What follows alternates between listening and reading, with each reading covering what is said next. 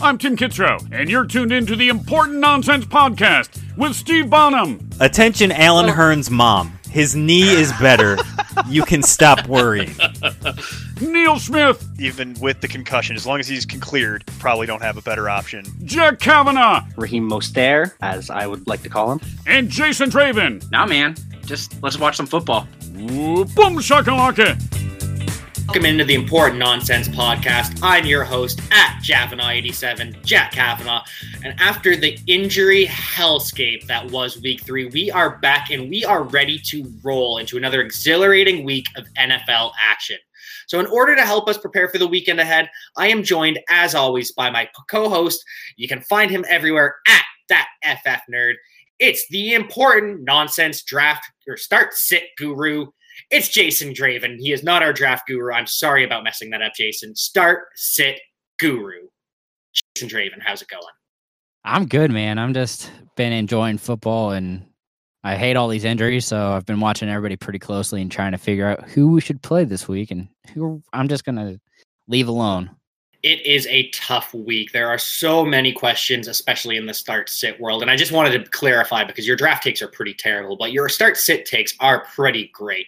So just wanted to clear that up. But I'm sure all our lovely friends in the audience know that we've got to be prepared for anything when we give Jason a microphone. So for those in the audience that are new, I will be here to try and rein in some of his more outlandish takes. But for the most part, they're pretty good. So with that in mind, it's time to get down to the nitty-gritty. Time to recap the action that was Miami Dolphins at the Jacksonville Jaguars. So the Miami Dolphins went down and put it on to the Jacksonville Jaguars. Dolphins won 31-13, and it just goes to show that beards are better than mustaches. Yeah, and unfortunately, I was actually really high on both these quarterbacks, and I'm just unfortunately sad that I was completely wrong on Gardner Minshew. I do actually put a lot of blame on Conley but it's fine. I did hear a fun fact during the game, though, that Ryan Fitzpatrick is the only quarterback to throw a TD on 8 different teams. Kind of fun. I mean, he's a great talent. He can still run. He is just one of those tough, gritty guys. And it's also the first time he went 11 for 11 and 2 TDs. It's his best start ever. Pretty impressed with Ryan. What did you think? I was very impressed with it. Fitzmagic came out and showed that he's still got some life left in that arm, and he's really just going to do everything in his power to keep Tua on that bench. Wasn't such a hot day for Minshew Mania, though. He did have 275 yards, scoreless, though, and an interception. Sacked 4 times. It just wasn't his day, but underneath all of that, everyone's really upset with him. I know I am because he did fail me in fantasy. I did start him in several places.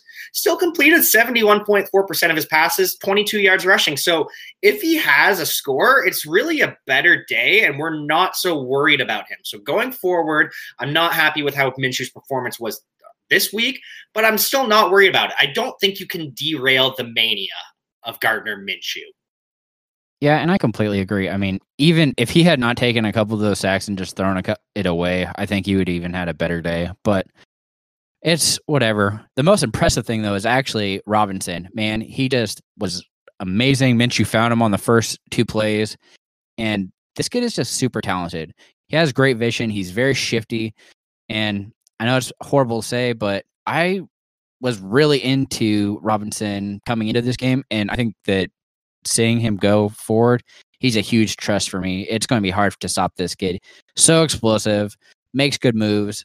And again, another fun fact is Robinson was only one of 2 players over the past decade to have 300 scrimmage yards and 3 rushing TDs through their first 3 games. The other one, is Kareem Hunt. So with that in mind, we had a guy from Fantasy Life app ask, R. Flint asked if we think James Robinson is legit, and if so, are we holding him or are we trying to sell him? So at this point, it looks like he is the early favorite for waiver wire pickup of the year, and I do think he looks legit. So the Jaguars were trailing throughout that entire game, so we actually saw a 30-30 snap split between Robinson and Chris Thompson. They split it exactly down the middle. Each had 30 snaps.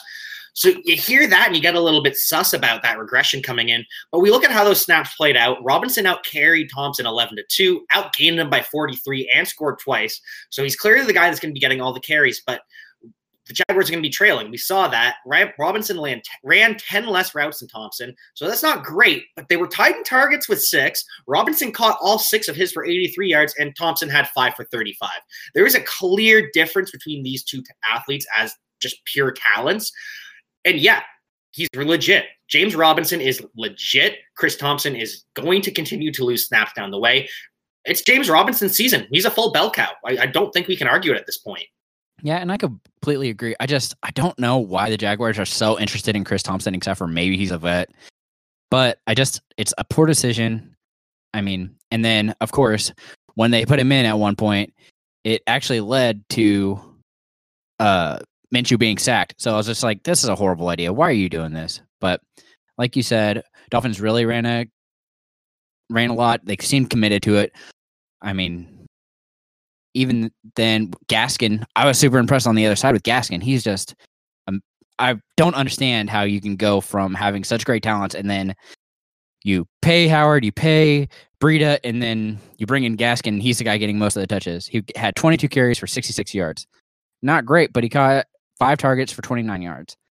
It just is amazing. But they bring in Howard at the goal line, and they use Breida so spread out and random. I hate the fact that they do that. If they went with just one back, I think that backfield could actually be really useful. It would be really useful if you toss that touchdown onto Myles Gaskin, but unfortunately it does look like Jordan Howard is going to be that guy around the goal line. But between the 20s and honestly between the 5 and the 5, all between there, Myles Gaskin, bell cow, not what I expected, but here we are, 7th rounder in Gaskin, UDFA and Robinson. They're both balling out, and the nerds love to see it at running back. So all 3 of Howard's carries came on the goal line. He had 1 rushing yard and scored the touchdown. On the season, 16 carries, 12 yards, 3 scores. So he's the new LeGarrette Blount here. And, I am really not worried about Matt Breida hurting Gaskin. He had 3 carries last game and only 4 yards. 1 target on the season and 15 carries on the season, which is still 7 less than Gaskin had last game. Haven't cut Breida yet. Do it now. Gaskin should be on every team at this point. If he's on the waiver wire, I don't know what league you're playing in, but sign me up for that. Myles Gaskin, bell cow. But it ended up being a pretty quiet night for the pass catchers. On the first drive, Preston Williams found the end zone. First target of the game. End of the day, though, just 2 targets, 2 receptions, 7 yards. Had the score, bailed him out, but yeah, kind of disappointing. And the next touchdown went to Gesicki. Iffy pass interference call led up to that, but he had caught his only target he caught 1 of only 3 targets, and that was it. End of the day, 15 yards in the score. Devontae Parker led the team with 5 targets, 5 receptions, 69 scoreless yards. So none of the pass catchers in Miami really helped you. Ryan Fitzmagic, though, absolutely did. Well, and I'm super impressed with Jakeem Grant, man. I don't understand why they aren't using him more. He's just so explosive. One of those impressive players that you just are amazed to see on the field. He only had the 1 reception for 19 yards and 1 carry for 29 yards. They need to use this kid more. The reason they haven't so far is because he is Albert Wilson 2.0, and the Dolphins know limiting his touches is the only way that they're going to keep him healthy. But I agree, the world needs more touches out of Jakeem Grant, and the world needs more touches out of Laviska Shenault. But that was completely unfair, so I get giving him the 1 carry when James Robinson was looking so good. I still don't fully agree because you still found a way to get Chris Thompson 2 carries. I digress, though, but how are you going to target Chris Conley 8 times, get 3 for 34 out of him, and then you get Shenault 5 targets, 33 yards, or 5 receptions, 33 yards on 6 targets. So what are we doing here? It's just a mistake by the Jacksonville coaching staff. Yeah, and I mean, that was part of my biggest frustration and why I put so much blame on Conley. I mean, he missed 2 catches, literally hit him in the hand for first downs. And it blows me away. I mean, they both ended up becoming a punt. And again, he pushed off at one point and negated a first down that led to Minshew fumbling. Like on that same fumble, quote unquote. It was a fumble, I guess, but they got Cam Robinson with that silly foul against the referee. And I just couldn't support that at all. And it was just a frustrating night for the Jags. Embarrassing. So for those who didn't watch the game, Cam Robinson was buried under a pile. Every single player is out of the pile, but 2 referees are still on the guy. He pushes them off and he gets ejected for it because you can't push a ref. Completely unfair. So yeah, whatever. game was fun Thursday night game, rounding things out. Keelan Cole was his usual reliable self, caught 4-43, didn't have the touchdown though, so it was a more disappointing game in fantasy. At tight end, James O'Shaughnessy was the guy, caught 3 of 4 for 29. So everyone who was like, oh, Tyler Eifert's back. No, he's not. You can go away with that. Caught 2 for 11. No one should ever be talking about Tyler Eifert ever again.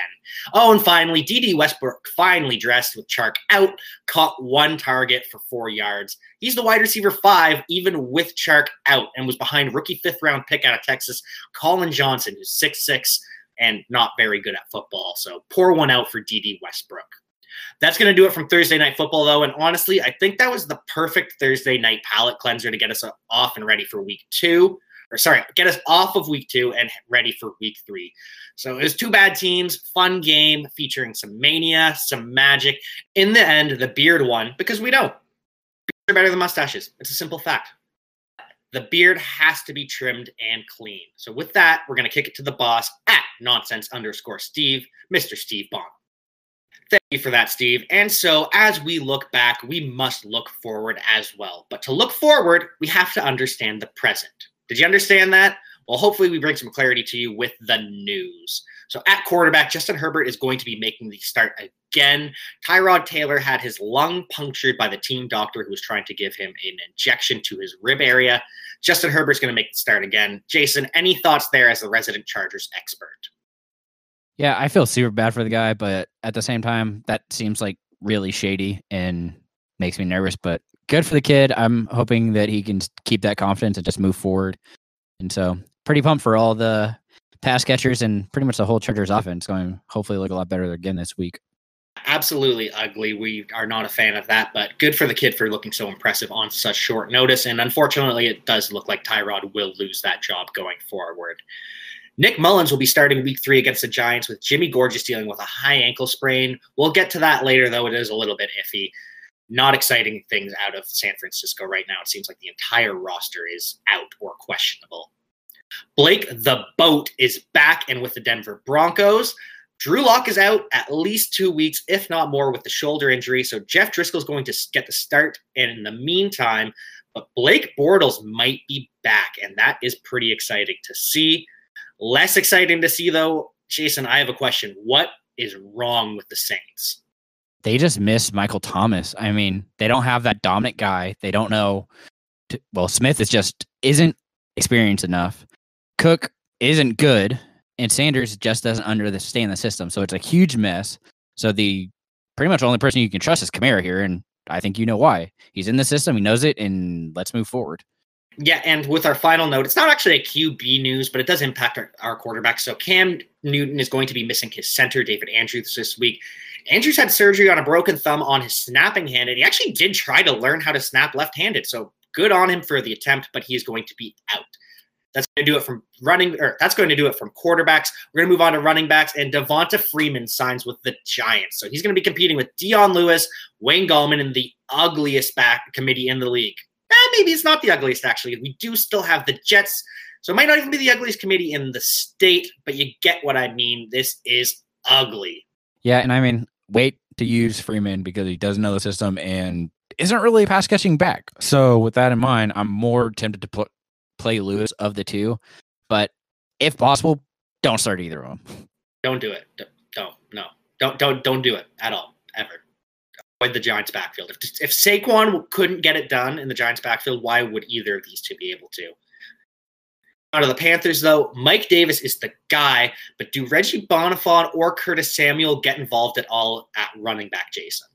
I mean, it's going to be Davis, of course, being the guy. He's going to get a majority of touches, but I wouldn't be surprised. Samuel's already been getting touches, and they don't really throw to him, so they might as well give it to him, right? So I'd say Samuel's will probably be used there and might actually have some value moving forward. They really do have to get him involved in that offense somehow. But, I mean, if Robbie Anderson's going to keep balling, you don't really have to, I suppose. So do what you got to do, Panthers. Anyways, moving on, we have Josh Jacobs, who gave us a big heckin' fright when he missed Wednesday and Thursday practice. But it does look like he's back, looks ready to go with the hip injury. And with the weekly beatings he takes, I'm not going to be totally shocked if, like, each and every week he is missing one, if not two practices, just sitting in that ice bath trying to heal up, because that guy sure takes a beating. He's going to be good to go, though. Darrington Evans was finally removed from the injury report, and he will make his debut on Sunday against the Vikings. He likely takes over for Jeremy McNichols as a change of pace back to Derrick Henry. That doesn't have any value, though, does it, Jason? Nope, not at all. I'm not even kind of worrying about it at this point, but I would like to see him at least get some kind of use. It'd be nice to give Henry more of a breather. Have Michael Pirine, who was limited Wednesday with an ankle, but he is full go on Thursday and looks ready to make his debut this weekend. Questionable side of things, Philip Lindsay did not practice Wednesday or Thursday, got some work in Friday, so we still don't have an answer on his status. He's going to try and give it a go, as is Duke Johnson, who's been limited all week and is officially questionable for week 3 with the Steelers with that ankle injury. And Darrell Williams was also limited on Thursday with an ankle. So all 3 of these guys are highly questionable, and I don't want to play any of them. I don't see any reason why you would. Darrell Williams actually just had a full practice, and they say he is active for the game. So something to keep an eye on. Something to keep an eye on. Either way, none of these guys are fantasy relevant. On to something more fantasy relevant, though, and real life relevant as well. James White will not play after a car accident last weekend where his father passed away and his mother was left in critical condition. Family is bigger than football. Our thoughts are with James White, his family, his friends, and loved one during this extremely difficult time, and it's just heartbreaking. So we're going to move on from that. With White out, it will likely remain a committee between Rex Burkhead, Sony Michel, and UDFA J.J. Taylor against the Raiders. On to the Panthers, Christian McCaffrey is out 4 to 6 weeks with a high ankle sprain. Yeah, and I don't think that already kind of touched on it, but Davis, I'm not playing in this week. The Chargers actually looked pretty good against CEH last week, and Davis is not better than him, so I'm not touching him. Christian McCaffrey is out. Zach Moss will be out as well. Missed Wednesday and Thursday with a toe injury and was officially declared out on Friday. So fire me up some Devin Singletary against the Rams. I'm actually kind of excited about this. We were worried about Singletary all offseason because he wasn't going to get the full workload. Now he is, though. Akers has also been ruled out with separated cartilage in his ribs. Malcolm Brown's on the injury report with a broken finger that he got surgery on. Had a full session Thursday, and it does look like he's going to give it a go. But if anything goes wrong with that, could be a big Darrell Henderson week. That's something to keep an eye on going forward.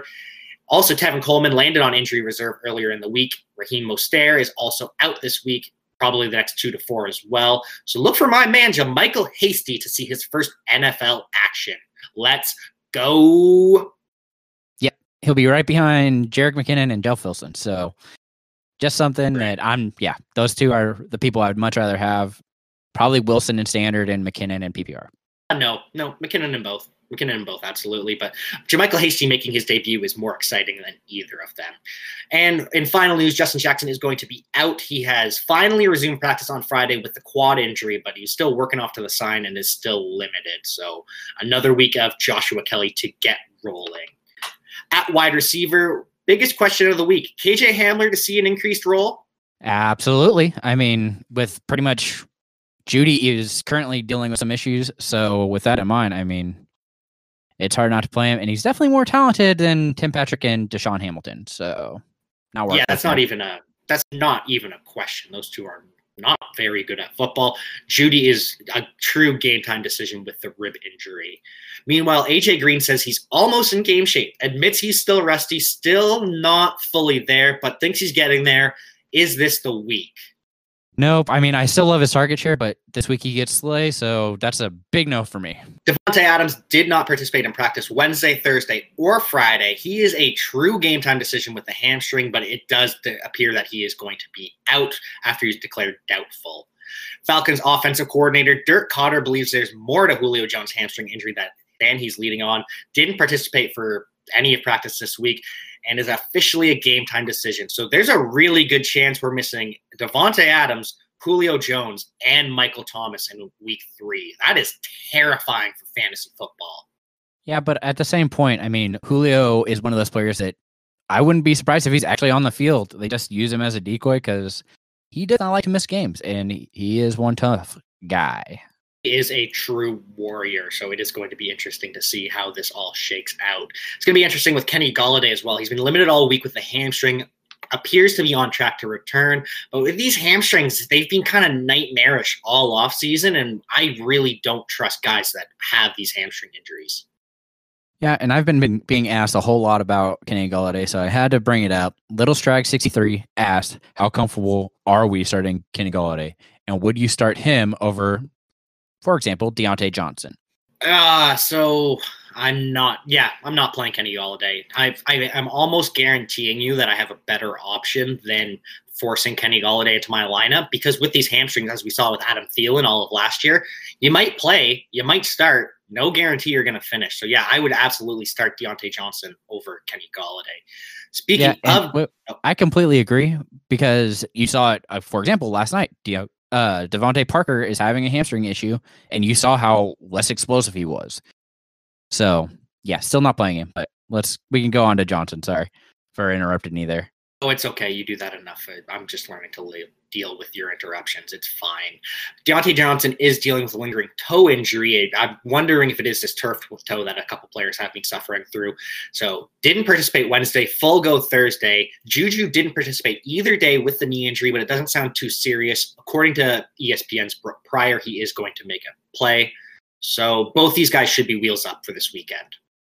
Yeah, and Juju and Johnson both practiced in full today, so I think, of course, they should both have value, especially this week. Yeah, it's a juicy matchup. John Brown was limited Thursday with a foot issue, but he also missed last Wednesday with the same foot issue. So hopefully it's nothing, and it's just kind of something we're going to watch throughout the season. He's going to get these maintenance treatments on it. Cole Beasley didn't participate Wednesday with a hip and thumb, but he is going to give it a go this weekend. Yeah, and honestly, if John Brown is healthy, I love him this week, because Diggs is probably going to get Ramsey, and let's go, because John Brown should be fired up if possible. Brandon Cooks is still limited with the quad. We know by now that he's going to play through it. It's going to happen, and hopefully he just keeps ramping it up, because he did seem like he's back on the right track last week. Had the quietest 4 for 90-plus receiving yards game ever. Will Fuller's not on the injury report with that hamstring. Took him out of the Ravens game, so I don't know what to believe there. Apparently he's healthy. We'll see about that. Kenny Still is also questionable with an injury or with an illness that kept him out of Friday's practice. So Texans kind of a mess against the Steelers. We will see. Even Sims also limited with a toe injury Thursday, but you can expect him to be good to go against the Browns. But a lot of these players are coming back with these toe injuries, and I'm wondering if it's all kind of linked to the shortened offseason. Disappointing to see. Speaking of more foot injuries, Alshon Jeffrey returned to Eagles practice for the first time in 9.5 months after Lisfranc surgery on his foot. Not going to play this weekend, though. Doesn't look like Sammy Watkins is either. He's in the concussion protocol. Justin Watson is also going to be out with a hand, wrist, shoulder injury. Chris Godwin is back this week. Scotty Miller's limited, so we might be looking at the debut of Dynasty Darling from John Chansey, Tyler Johnson. Yeah, no, just stop that. It's going to be Godwin. He's going to be back, and of course it's going to be Godwin, but we can't have fun with the rookies, the sleepers. Nope, not touching it. I'm not even touching Godwin this week, because I'm just nervous to see how he's going to be used with Brady finally being healthy. I mean, I'm just curious. We have to start him. We can give him a shout out, because Dynasty is fun, and it's fun to see our players in Dynasty get snapped. Oh my, you're the worst. Moving on, I'm sorry, this is the worst. The fact that we have to report on this. The Jets. So Chris Hogan limited with a rib injury Thursday. Braxton Berrios is questionable with the hamstring. So rounding out the Jets, they have no one of consequence. Denzel Mims is still on IR. Jamison Crowder is out with the hamstring. And Brashad Perriman's week to week with an ankle. It's absolutely terrible. Thomas is going to be out after not practicing all week, and I don't know why the Saints haven't placed him on IR. They're really trying to force this. Bad idea. A.J. Brown also out with a bone bruise in his knee. Henry Ruggs is out with knee and hamstring injuries, and Christian Kirk is out with a groin injury. So just you wait. Andy Isabella going for 120 and 2 against the Lions. Yeah. We all know that actually fits, but it's fine. We actually had another question. You're so boring. You're so boring. Had a question from Fantasy Life. Jer Banks 728 asked what we think he should do with Christian Kirk moving forward. Well, you're not trading him because you're not getting anything for him. This week, I hope you're in a league that has IR slots because I'm putting him on the IR and stashing him there. But yeah, I am really worried about Christian Kirk. I'm probably about 2 weeks away from just cutting bait completely. And if I have to this week, if there's someone on the waiver wire that's really enticing, I'm going to just cut him. Fortunate but true. Yeah, I completely agree. I mean, at this point, you need to be focusing on winning and moving forward with your team, and Christian Kirk does not seem to be the answer at this point. So I'd move on from him. Hopefully Andy Isabella is the answer. Moving on, Sterling Shepard has gone to IR with the turf toe. Lots of these toe injuries. Paris Campbell is on IR and out indefinitely with a PCL injury. Jalen Reagor headed to IR with a torn UCL in his thumb. Team is hoping he can return after the Eagles' Week 9 bye. At FB Injury Doc on Twitter, Edwin Porras pointed out that most MLB players, it's usually about 8 weeks. Drew Brees was out 6 weeks after his thumb injury last season at the same time. So it could be back before then, but this is a rough start to the career of Jalen Reagor, especially with a thumb injury, which is essential to catching the ball. Eagles look like a mess, plain and simple. And finally, Philip Dorsett is headed to IR with a foot injury. We're going to round things out with the news with tight ends.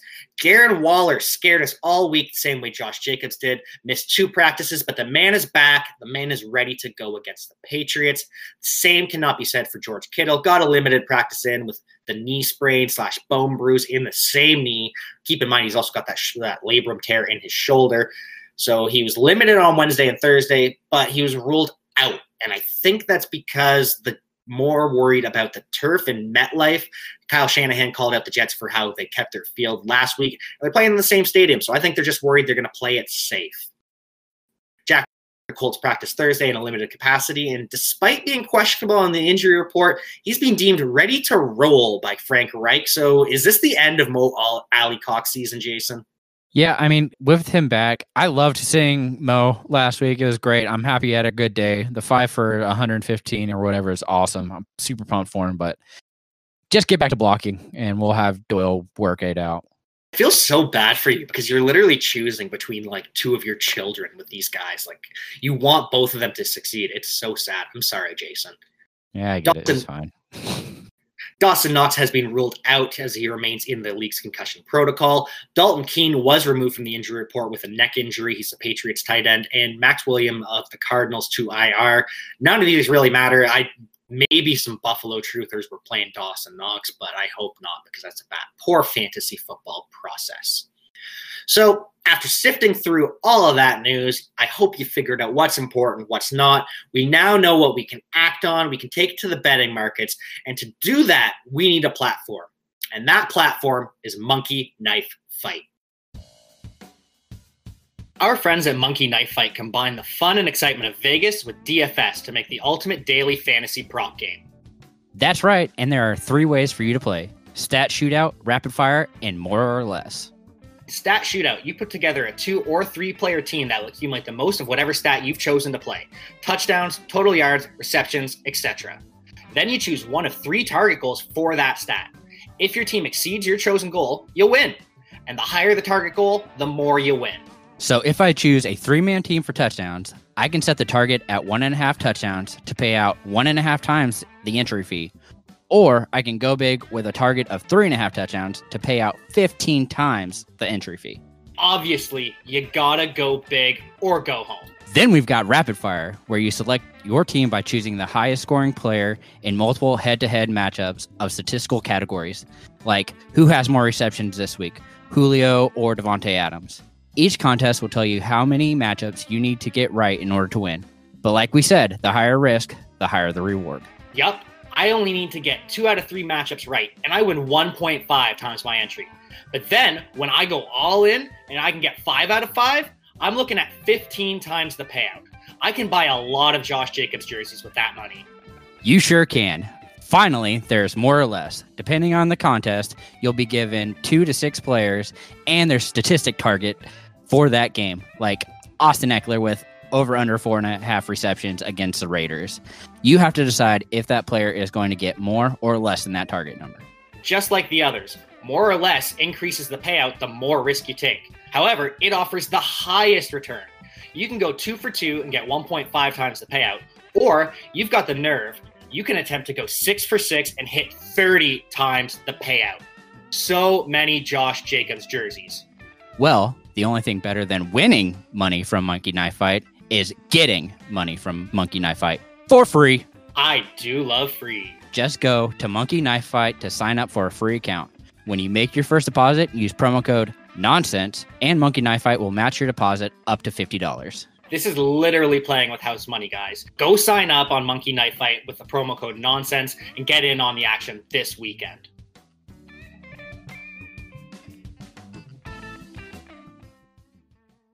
Love that so much. If I had to bet, the two guys reading that ad are incredibly handsome. But that brings us to the most questionable part of our show each and every week.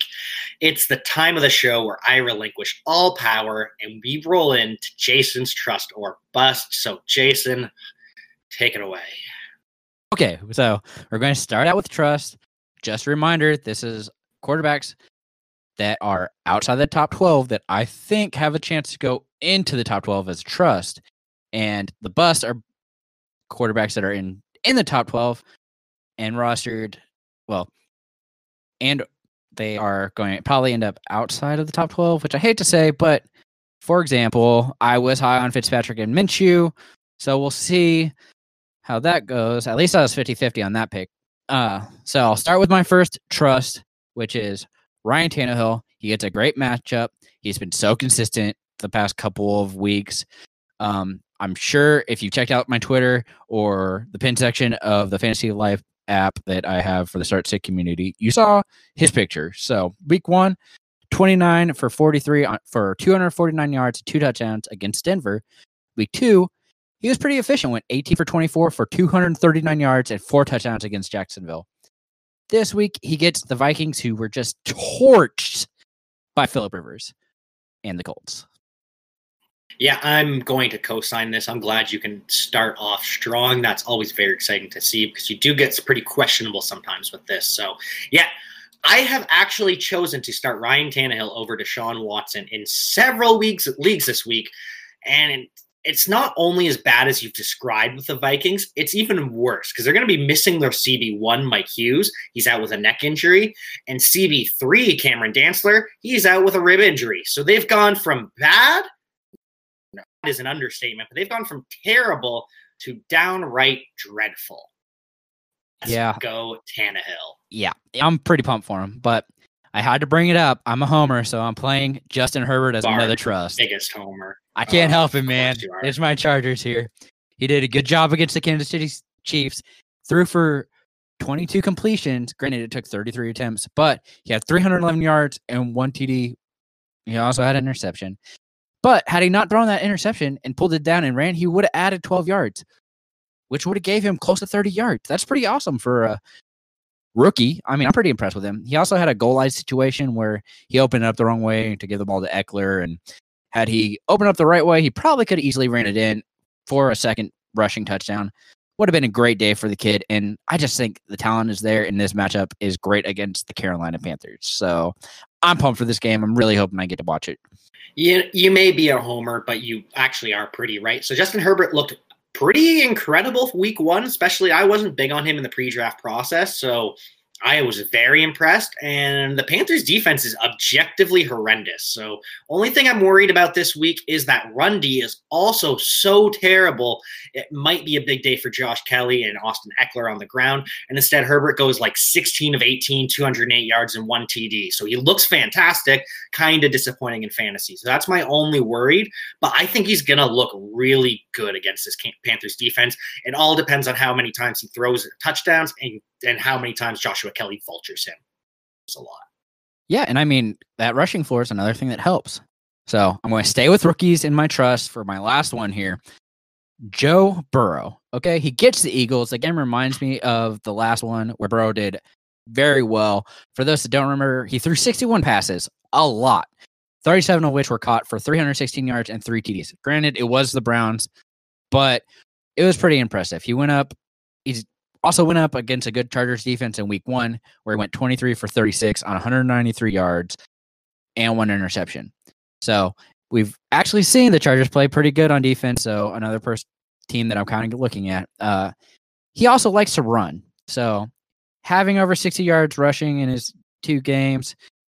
Goff was my start last week against the Eagles. He put up 20 for 27, 267 yards, and 3 touchdowns. So I can see Joe pretty much doing the same thing. I think he's a much more talented quarterback.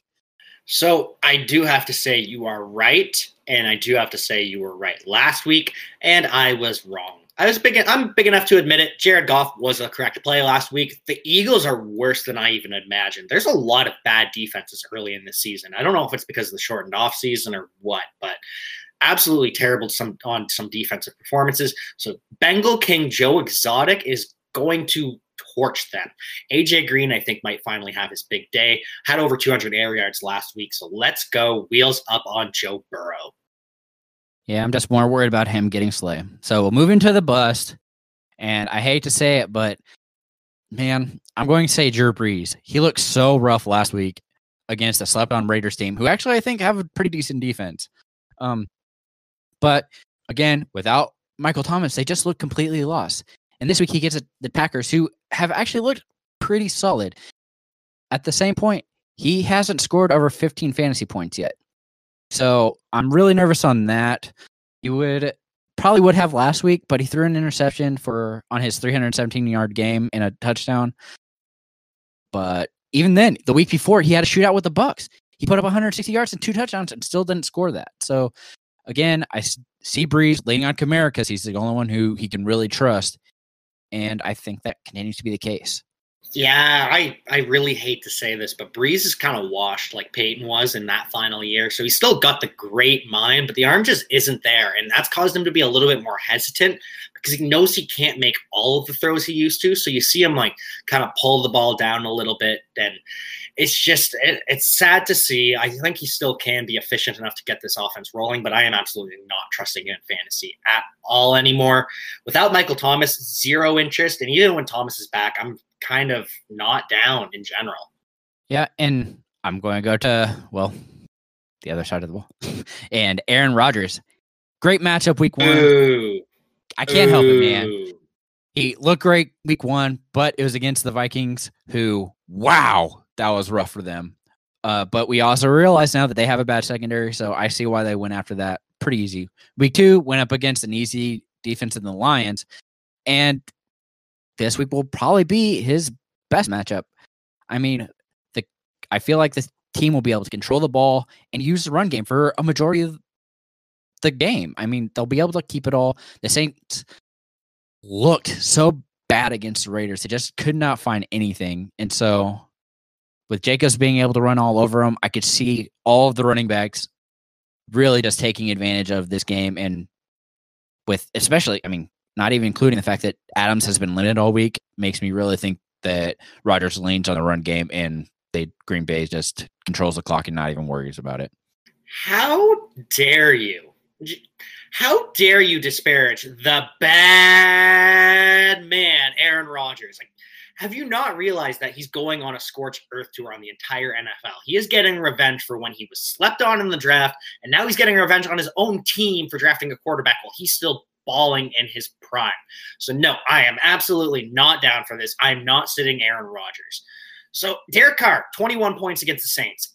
Not 21 points on the scoreboard, 21 fantasy points. Scored 3 touchdowns, 73.7 completion rate. And so now you're going to call Aaron Rodgers a bust against that defense that Derek Carr just carved up? No, you're not. He's a back. He's balling, and I'm calling it now. The Packers are going to blow out the Saints by at least 17 points on Sunday. All of which are going to be on the back of Aaron Jones. When Aaron Rodgers throws it to him. Because surprise, Aaron Jones is good at catching the ball. He's actually their wide receiver 1 now. Yeah. We'll see. So we'll move into running backs. I can't wait to rub this in your face. You are so wrong about Aaron Rodgers.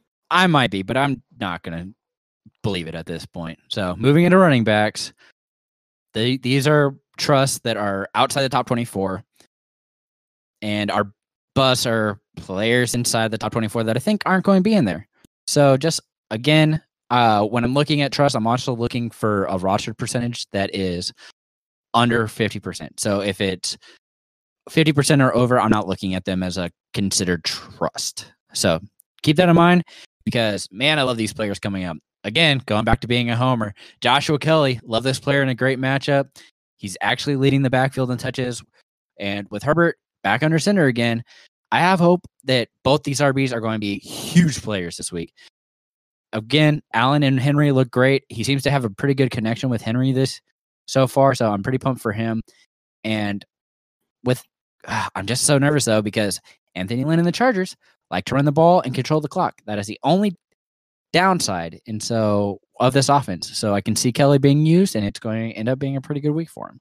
It's the only downside of the passing offense, but it's absolutely fantastic for Joshua Kelly. And I am sorry for wrecking the surprise earlier, but it's hard not to talk about Joshua Kelly. He is really freaking good. So he's already tied with Eckler in carries through 2 games. They both have 35. Kelly has to score, though, and he's getting the goal line work. So, yeah, Eckler has 3 more receptions than Kelly, but he only has 9 more yards on them. Eckler has 5. Kelly has 2. So, yeah, I'm really, really in on Joshua Kelly. He is the new and improved Melvin Gordon, like I have been saying, like Jason has been saying, like Steve has been saying. So if you listen to the Important Nonsense podcast, you know you already have him on your roster, and this week you are playing Joshua Kelly. Yeah, he's just, I mean, the fact that he was only 20% owned, like that was the number that blew my mind. Coming into this week, he was only owned in 20% of leagues. On ESPN. Ridiculous. I don't get it. What are you doing on ESPN? Who knows? So, Jerick McKinnon is my next trust here. Granted, there is some risk baked in here because of Jeff Wilson potentially stealing those goal line touches and driving me crazy. And it being a Shanahan offense and him liking to try and keep players healthy, which hasn't done well because Coleman and Mostert are out. So, that has a little bit of worry, but it is a Giant. Should be a big week for him. And again, I'd be even more confident in him if Kittle was available to help take some pressure off. But we will see how this offense moves, and I think it will be through McKinnon. Not even just missing Kittle hurts because the offense is going to be less efficient. Kittle is just a monster blocker, so he opens up a lot of holes in that run game. But to be fair, you are investing in the offense here. You're investing in Kyle Shanahan's brilliant mind with running backs. That run game is always fantastic, no matter who the quarterback is. So Nick Mullins at QB does hurt a little bit. George Kittle, that does hurt, but we're also going to get even more touches from McKinnon because of this. So maybe he's a little bit less efficient than he has been these 2 weeks, but volume over efficiency every single time. And still, even, I don't know if it's going to be that inefficient. I don't think Nick Mullins is that bad. 64.2% completion rate 2018, pretty good. 8.3 yards per attempt, really good. So he had 13 to 10 TD to interception ratio, but he was a second-year UDFA making his first NFL start. So, can we really judge him for that? He looked really good and made a couple interceptions. So I don't know. I think the 49ers could probably keep this train rolling with Jimmy Gorgeous out. I'm in on McKinnon this week. Yeah, and I'm pretty sure you're going to hate this last one, but Dion Lewis is another one that I think you can kind of roll out in PPR. I know, I can't help it. But with Wayne Gallman just not being good and Freeman just starting to show up and learn the offense, I think Lewis gets the most work. And because of all the injuries in San Francisco, I mean, he has a chance to check down and even open it up with the Slayton there. So it helps that he catches passes as he should be getting a few of those dump offs. And I'm worried about the 49ers pass rush. I mean, if he has a chance, I think he does pretty well this week. No, just no. Dion Lewis washed. 10 carries, 20 yards. That's symptomatic of how washed Dion Lewis is. 3.9 yards a carry last year behind the O-line that Henry dominated behind. And the year before, 3.3 yards per carry. Henry still dominated. And so, yeah, Dion Lewis, not good anymore. I'm sorry. Giants O-line, significantly worse than the Titans.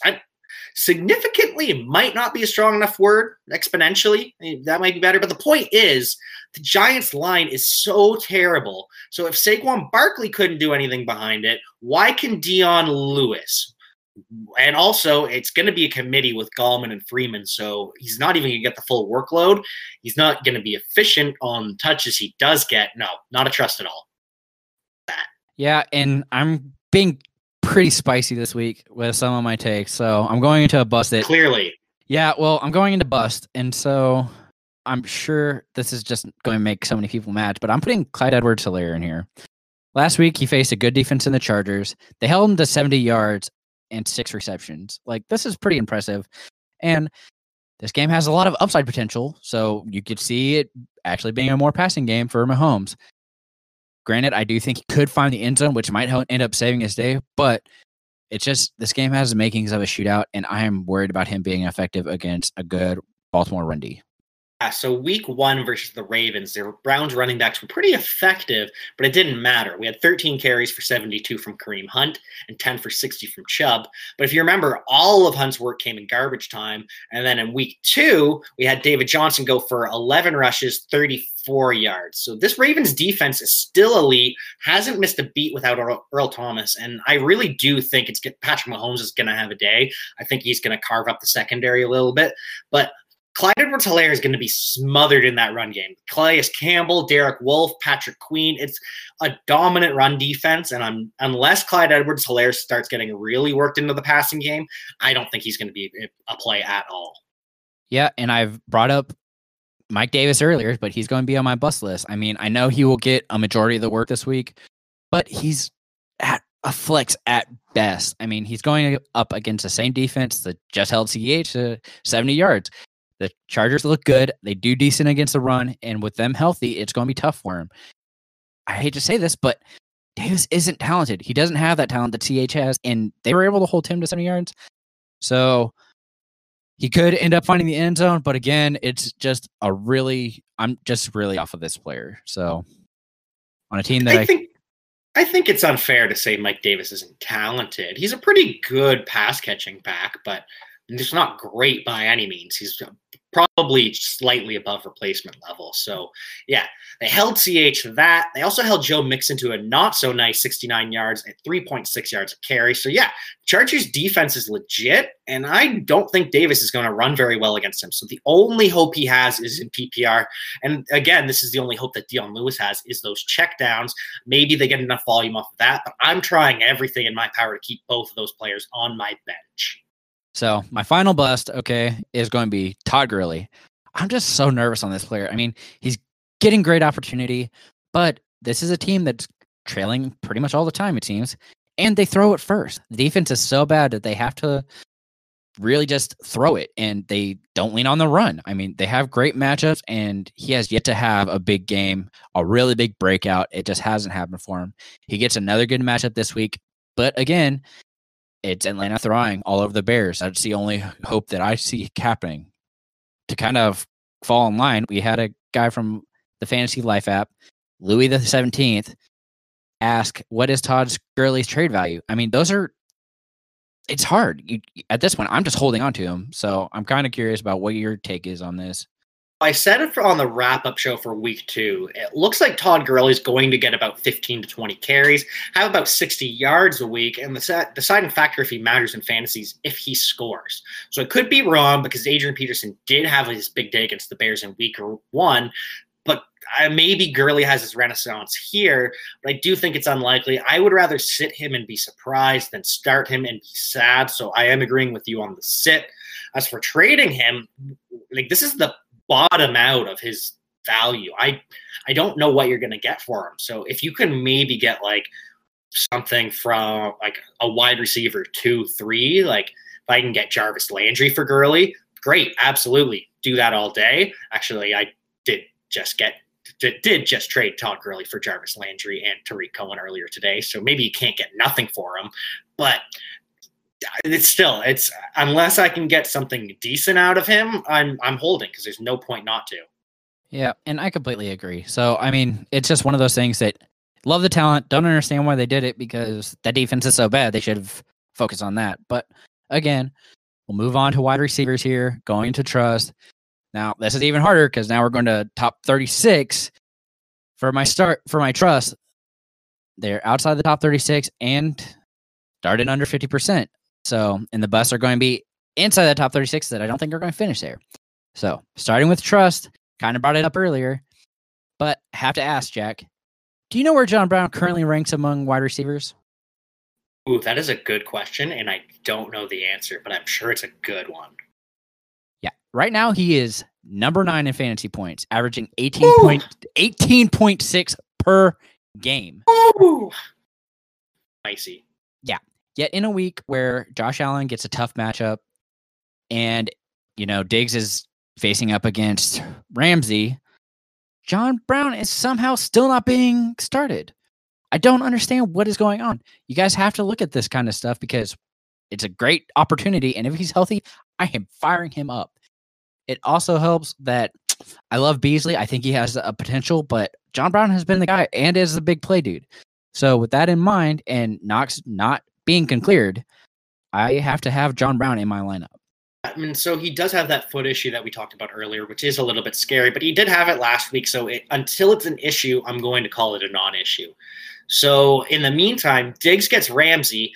Brown gets the 5'9", 187-pound Darius Williams, who was at UDFA from UAB. A lot of acronyms there in 2018. So yeah, I'm going to take Brown in that matchup every single time. Let's go, John Brown.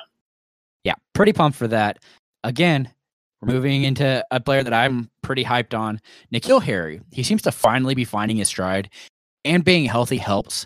Cam Newton kind of sees him as taking on that Kelvin Benjamin role. So I really like him. He's very talented, and he gets Raiders. Like, Smith had so many great opportunities had they actually been able to get him the ball more, or if they decided that's who they were going to throw to with the Saints last week. But with that in mind, and Newton just being a tough quarterback, I think he's able to hit Harry a couple of times, especially since, he moves around and makes it a lot tougher on defenses. So pretty pumped for him. See, I can take it or leave it with this one. I'm not confident in Harry yet. I still think he looks slow when he gets the ball in his hands, but he's getting the targets, and we know how talented he is from college. So 12 targets, one more than Edelman is huge, and the Raiders secondary is terrible. So I'm cautiously optimistic. But I'm going to say to be continued on that. I'm going to wait and see. Yep, and I brought up this last player last week, and he laughed at me. Adam Humphries. I am sick of tired, and everybody's sleeping on him. I don't understand why. Tannehill has a great matchup this week against the Vikings secondary that has been giving it up all season to wide receivers. Love Adam Humphries as he is leading the team in targets, not Corey Davis. Stop that nonsense. Assuming A.J. Brown remains out, Humphries is going to have a big game. He is currently the wide receiver 27 in fantasy. He is averaging 13.3 fantasy points per game. He is behind Davis, but that is because Davis had a big game 1 when A.J. Brown was taking the majority of the coverage. Yeah, it took me a while to get on board here, but you do have me. Humphries balled with Jameis 2 years ago, 76 receptions, 816 yards, and 5 touchdowns. And through 2 games, he's got 6 targets in each one. Caught 11 balls, only had 1 incompletion, which he did not drop. And with A.J. Brown out, the Vikings two of the top 3 corners out, they're going to get shredded, and Adam Humphries is going to be the play, and Corey Davis will not and never will be. Yeah, finally got you on board. Now it'll kind of knock you off the ship here. So I'm going to go to my bust, and it's Cooper Kupp. I know this is probably another spicy one, but hear me out. Higbee seems to be the guy they are looking for in the red zone. The Bills are a decent defense, and the cornerbacks are solid. So while I do think that White probably follows Woods around, I am not trusting that Kupp gets the touchdowns that he needs. And as of right now, Kupp is a wide receiver 42. So while this team is throwing a lot, he is not seeing enough of the targets for me to really trust him. I'm not going to overreact to 3 scores from Tyler Higbee in 1 game. They do look to him a lot in the red zone, but historically, Kupp's been massive there, so I'm not going to worry too much. I do think regression is coming. With Woods on the outside, seeing a heavy dose of Trey White, Kupp's going to get more of Teron Johnson in the slot. So I'm worried about Woods, not so worried about Kupp, and I do think this is a week he finds the end zone. Agree there, Jason. Yep, and so going into my last one, and I wish there was hope, and I'm just worried about it, but it's T.Y. Hilton. I mean, I am indeed not going to keep trying to make fetch happen. If it's not there, I'm not going to do it. So I love Hilton, had so much hope, but man, it's just he's not seeing enough target. He's not showing any kind of connection with Rivers. So I'm super nervous about him, and I am benching him until further notice. It's what I said about Rivers' arm. It's gone. And I think Drew Brees' arm is probably gone, but I know Phil Rivers' arm is. So they've got to be more creative getting a Hilton the ball if he's going to matter in fantasy, because traditionally his deep threat role, it's not going to have any value in fantasy. It's not going to fly anymore. Philip Rivers just can't capitalize on it. It's so sad to see, but until further notice, until we see him used more creatively, is a sit. Yep. So we're moving into tight end trust. Again, we're checking out top 12 and outside of the top 12. So going into trust, I guess I am just in love with Titans this week. So why is everybody still not starting Jonnu Smith? He's the third highest scoring tight end behind Waller and Kelsey so far. And in a great matchup, he gets the targets to be successful. Just stop sleeping on him. What is going on? Yeah, like what more is there to say about Jonnu Smith? Like, come on. 10th in targets for tight ends, has 12, 11th in receptions with 8, 8th in receiving yards with 120, but he's first in touchdowns with 3. But the craziest part, 10.9 of his 15 yards per reception come after the catch. So every time he catches the ball, he's averaging a first down afterwards. Jonnu Smith has just scratched the ceiling to his potential. We have no idea how high his value is going to climb. Love him. Love the player. Moving on to my next one, though, is another player I'm high on in Logan Thomas. He's just so safe. He's going up against the Browns, who just let CJ Uzomah and Sample destroy them in the slot. I mean, as a second look for Haskins here, he has a ton of upside already, and I love every second of it. I mean, I would also be okay with starting Sample on a side note, but as he is still ahead of Boyd in targets, I mean, it's hard not to like Sample here as well. But Thomas is the second read. Love his option this week, and he should, with all of these targets, be awesome. So just something to keep in mind. So entering week 3, Logan Thomas was third in tight end targets behind only Waller and Kelsey. He just happens to have only 8 receptions for 63 yards. So looks really ugly when you look at the receptions and yards, but getting that work in the passing game, caught 4 passes in each game. In PPR, that's a 4. So you throw in about 30 yards. That's a 7. And it comes down to the touchdown, whether he's a viable play in fantasy or not. Well, what happens when him and Haskins get on the same page? What happens when they start connecting on those targets? He becomes the next Darren Waller at that point. So, yeah, let's fire it up with Logan Thomas until he stops getting targeted. It's going to happen eventually. Yeah, and it's still there. So, and moving into bust, you just spoke it. So I'm being risky and saying Darren Waller. I know, it's crazy. The Patriots know he is the big threat for the Raiders, and they want to contain him. They were able to do pretty well against Gesicki in week 1 and also week 2. Granted, those aren't the best tight ends, but not a real test. But I'm just not rolling Waller out if I have, well, let's say Logan Thomas or Jonnu Smith. Oh, I'm sorry. If I have Waller, I'm probably playing him. I am playing Jonnu Smith over Waller this week, but I don't think I can get behind you with Logan Thomas just because I drafted Darren Waller so high. And Henry Ruggs is out, so that means more than Nelson Aguilar and Zay Jones, but we both know they're not very good. So it means more targets for Waller. And I agree that the Patriots are going to cook something up to stop him, and it's going to be a combo of Gilmore, the McCourty twins, Jawan Williams. I don't know, but the volume's going to be there, and it's really hard to sit him unless you have someone like Jonnu Smith waiting for you. So temper expectations, but it's going to be hard. You're going to be hard pressed to find me to say sit Waller and play X tight end instead. That's going to do it from us at the Important Nonsense podcast, though. And I have yet again survived another week of being forced to work with Jason. So, Mr. Nerd, do you have any parting words for your adoring fans in the audience?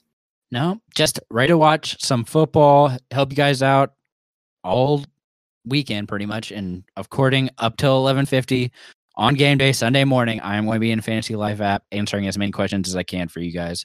So let's just watch some football. That was lovely, my friend. Don't forget to follow Jason everywhere at that FF Nerd, because I guarantee you that at some point this season, you're going to be racked with an indecision on a start and sit question. And when that happens, you're going to want the best advice possible. And that can only come from Jason Draven. Sometimes it's crazy, but you got to at least ask, and you got to know that @ because if you have any complaints about the show at all, direct them to Jason. So remember, it's @thatFFnerd because it is always his fault. I've been your host at Javanaugh87, Jack Kavanaugh, and it's been my pleasure as always. If you've had as much fun as I have, make sure you give us a 5-star rating and review. You should probably hit that subscribe button as well. That way, every week you'll get to hear the Sunday recap from myself at The Real NWB New Wallace Bruce and at Dynasty PhD John Chansey to help digest all of the action from the week.